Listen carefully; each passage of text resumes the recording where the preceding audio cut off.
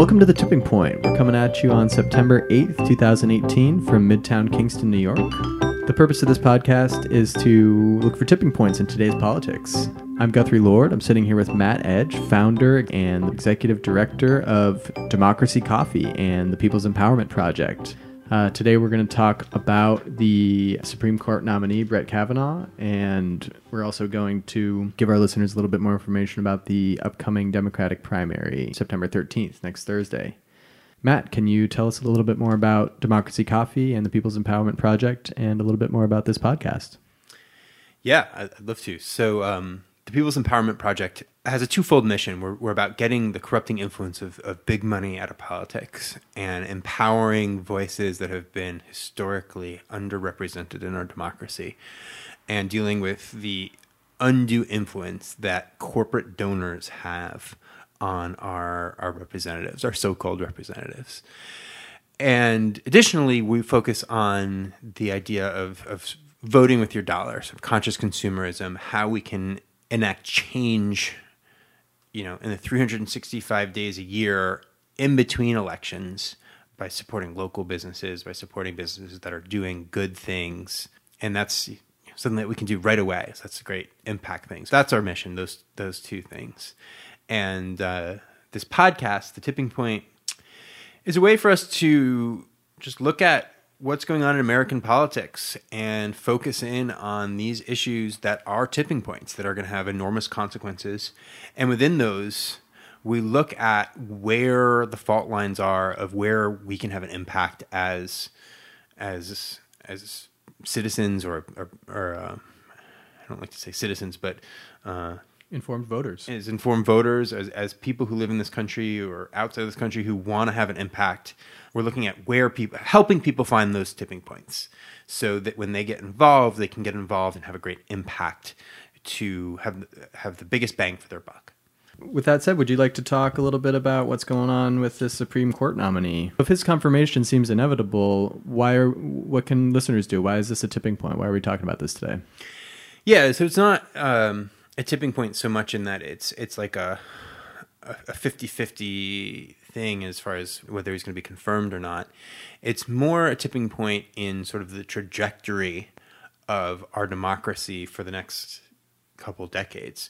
This is going to be such an impactful, the consequences of this nomination is going to affect everything from campaign finance reform to women's right to choose, to labor rights, to the government's relationship to climate change, that it's whether this nominee goes through will be a turning point in American politics for decades to come. It's going to affect our children and their children. And so while the odds of stopping him are not particularly high, the consequences are such that this is a tipping point. And so, we can talk a little bit more, I think, later in the podcast about within that, where are the tipping points? But yeah, so that's why we're talking about it, just because of the great consequences. If confirmed, what the future would look like in the days and weeks to come, decades to come. Yeah, we may see irreparable harm, and so we need to pull out all the stops. So what can listeners do at this point? I hear there's a couple of Senate races that might influence this decision. Yeah, so we've got the tipping point in this is whether we can stop this nominee is really coming down to Susan Collins of Maine and Lisa Murkowski of Alaska. These are two Republican women who are moderate Republicans who have expressed support for Roe v. Wade and have said that they would not want to nominate somebody to the Supreme Court that would want to overturn that longstanding precedent. And so there's been this game that the Republicans have been playing to try to prevent the public from getting a clear grasp of the extent to which Brett Kavanaugh is antagonistic to Roe v. Wade, and he's been doing a very good job sort of skirting the questions. The reason that it's really coming down to those two senators is because the Democrats don't have the vote to block this nominee without getting two Republicans to flip. And so they need to not only hold their conservative conservative Democrats, keep them from voting to confirm, and get these two Republican women to flip. So Susan Collins doesn't have an opponent yet, but people are already raising money to donate towards her opponent's campaign. Yeah. So what's going on here is, it's very hard to pressure Lisa Murkowski and Susan Collins. And so, but what's being done is that there's being a fund created to oppose Susan Collins in 2020 when she's up for re-election. And so people are...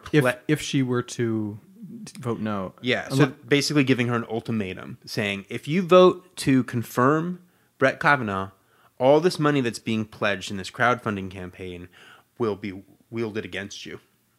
If you vote no, if you vote to not confirm, then all the money that people have pledged will go back to the people who pledged it. So people all get their money back, and she won't have a huge sum of money spent against her. So far, I think they've raised over $700,000 towards her hypothetical opponent. Toward that will be donated to her opponent. So they haven't had a primary yet, so we don't know who that person is. And if she votes no, all the money disappears. All the money disappears, and so they're just trying to, raise. She's a politician. She's doing a cost benefit analysis. She wants to keep her seat. The idea is to make it politically painful. If she's going to vote yes, that there's going to be consequences. And what's interesting is that, I started to look a little bit about, how much money would we realistically need to have pledged to create a tipping point in her mind, to the point where it would be political suicide for her to confirm this nominee.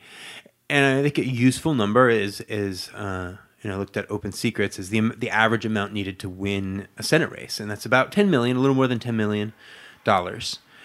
And so I was looking at, how much is that? Trying to put some context into a big number. What does that even mean? That would, if let's just say 3% of the people who voted for Hillary Clinton, if 3% of the people who voted for Hillary Clinton donated $5, that would get us to that 10 million number.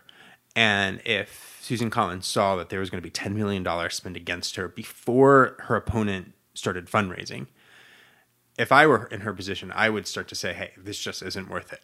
I'm not going to go down that path, because it's a huge political liability for her. If it turns out that Brett Kavanaugh is indeed going to try to undermine Roe v. Wade, and this starts happening in the run-up to her election in 2020, she very well may lose her seat. I think it's not going to be a good political climate for Republicans in 2020. So, it's unlikely that we can stop this nominee. It's unlikely that we'll be able to flip her, but we have to present that. What would it look like if we did? And if we start to see, a $10 million fund, I think that's the kind of thing that would start to flip her. Another thing, so if you wanted to donate to that fund or pledge your money, you'd go to Google Susan Collins Crowd PAC, and it'll come right up. Be one of the first things. We'll also put it in the description. I mean, it's almost 10% of the way there towards...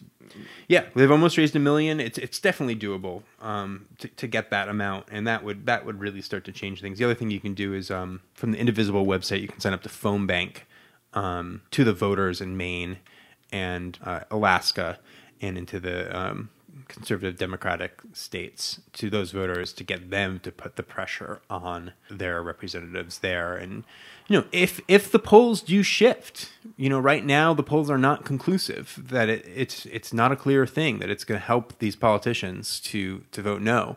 But if we can, through a massive public awareness campaign, through phone calls, door knocks, you name it, we can shift public opinion, then these senators will fall in line. So, two high impact things that people can do. One, if you have more time, make those calls. Go to the Indivisible website. If you don't have as much time, maybe you can give $5. Maybe you can give $50. Maybe you can give $500. I mean, a lot is at stake. So I would encourage people to look at this as a tipping point in American politics for decades to come. Great. And we'll provide links to both those websites in the show description.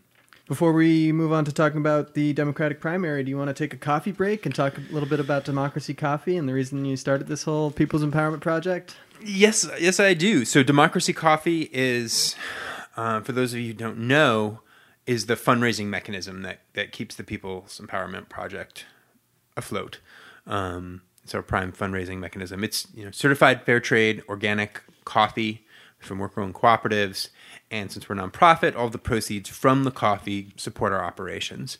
And so, if you like what you hear on this podcast, you can go to our website and find out if there's Democracy Coffee being sold near you, or you can order it right on the website. And know that by doing that, if you're drinking coffee anyways, you're going to be supporting a good cause within a good cause. Fair trade organic coffee allows ecological sustainability and better working conditions for those farmers while supporting campaign finance reform and democracy and our efforts to raise awareness about these critical issues.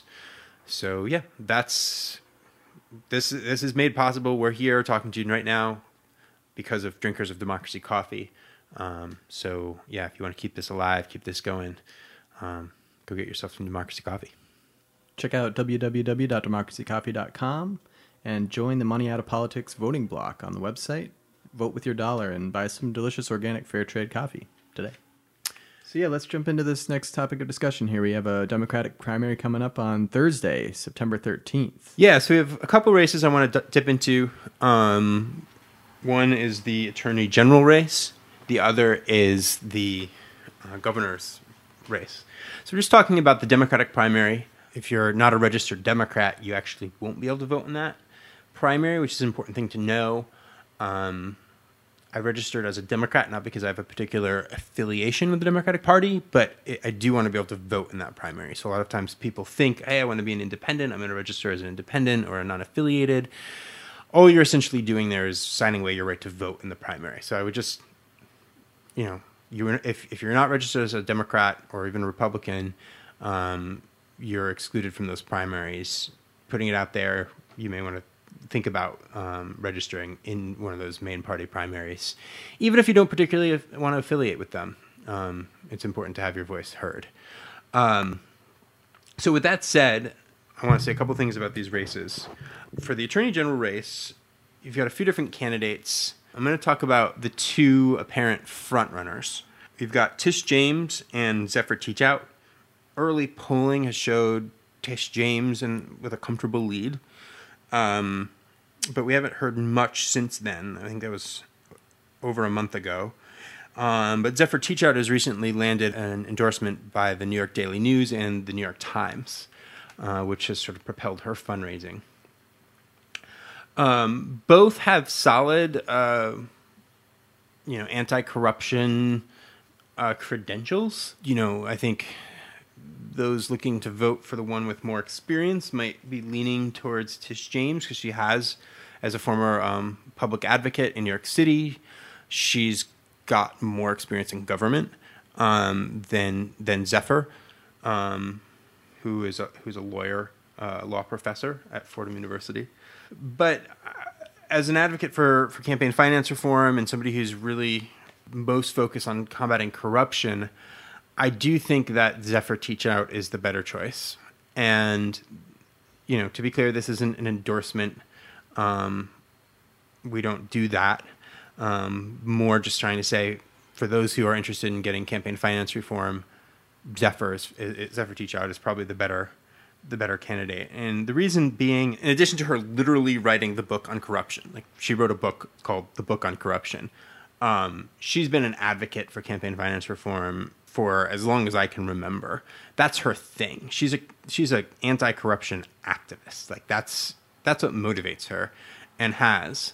And there's no reason to believe that she's not going to get in there and fight for those issues.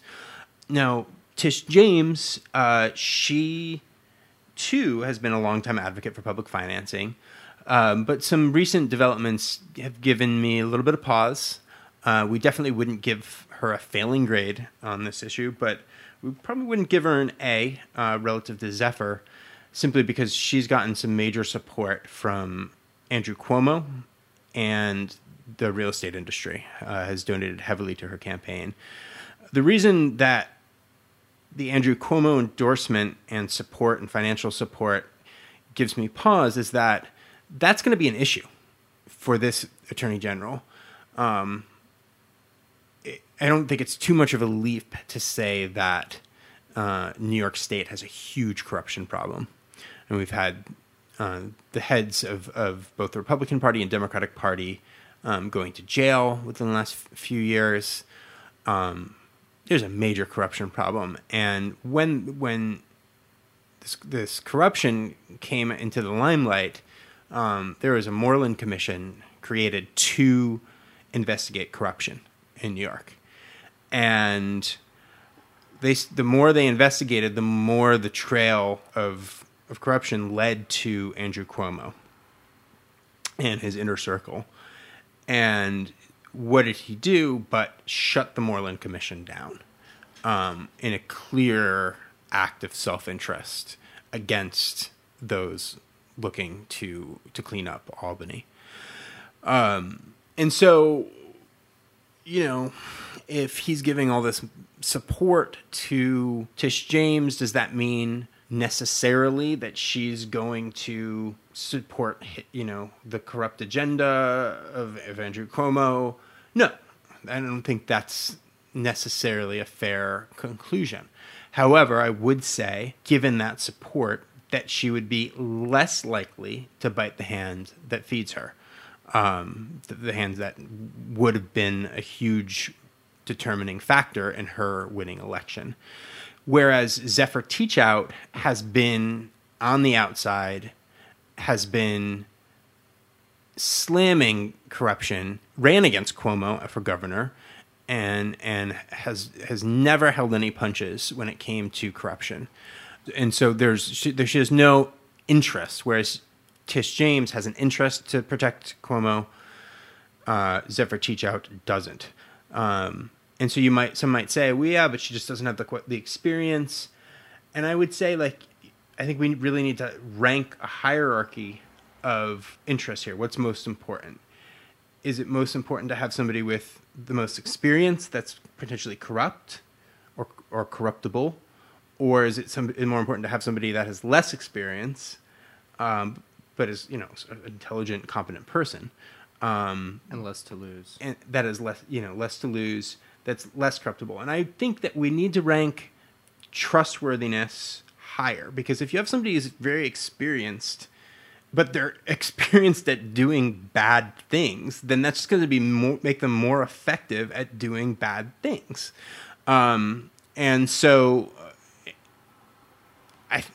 to me, it seems pretty clear cut. Like if I'd rather have somebody that's incompetent, than somebody that's competent that's not working for our interests. And with that said, I'm not saying Zephyr Teachout is incompetent. I mean, she's clearly a brilliant mind. She's a legal theorist. She's no dummy. And there's going to be people behind her, people in that office that have been doing this their whole life. She'll be able to get in there and I think be effective as a strong, trustworthy advocate for anti-corruption interests. So, yeah, I've kind of droned on a little bit longer than I intended to on this. Oh, a lot to think about there. What do you think about the governor's race? Yeah, so the governor's race, you actually have some similar dynamics. So we have Andrew Cuomo, who I just launched into sort of a thing about, who is not exactly a friend of campaign finance reform. He's cut it from the budget numerous occasions, running against Cynthia Nixon. And here again, so you've got Andrew Cuomo with tons of experience against Cynthia Nixon, who's an actor. And some of my friends, people I respect, are saying I think I'm just going to sit this primary out. I can't stand Cuomo because of the corruption stuff, but I just can't, especially with Donald Trump in the presidency. I don't know if I can deal with another television celebrity. I can't feel good about that. There's something there. I feel that. I don't want to just dismiss that. But at the same time, she's going to be going into a place where there's plenty of people who have, that are lifelong civil servants who are working there that she can tap into. She's going to be able to learn what she needs to learn. She's an outsider, so but I think ultimately what I'm trying to say is, what I've said earlier is that she's less likely to be corrupt, because she's not Andrew Cuomo, and that's, I mean, it's a low bar, but she's a political outsider. She's an actress, and you know, everyone's kind of saying like, oh, that's such a bad thing, but a huge part of what these politicians do is they're mouthpieces, and having somebody that can go in there and rally up the troops for progressive issues, for an anti-corruption agenda in a passionate way that's going to move people. That's what actors do, and so much of these roles is using the bully pulpit. And I think having a strong advocate for the people who can communicate, like a good actress can communicate, I think is really valuable. Would I prefer that she had a lot of government experience? Yeah, absolutely. But we have to compare her to the other option, which is Andrew Cuomo, who's been hostile to the cause of campaign finance reform, who's been covering up criminal mischief within Albany, who just really needs to go. I wouldn't say that Cynthia Nixon has a particularly strong chance of winning. I sort of want to control expectations here. I think there's a really good chance that Cuomo will win. So, you know, this is the tipping point where we really want to sort of focus people in where they can have the greatest impact. You know, if you're really motivated to go volunteer, go do it. But do know that I think it's going to be an uphill battle. I would say this race is probably going to be about 60-40 Cuomo when all is said and done. But it's an important race to watch, and I think it's important that Cynthia Nixon's in the race because Cuomo's already been making concessions just by her presence.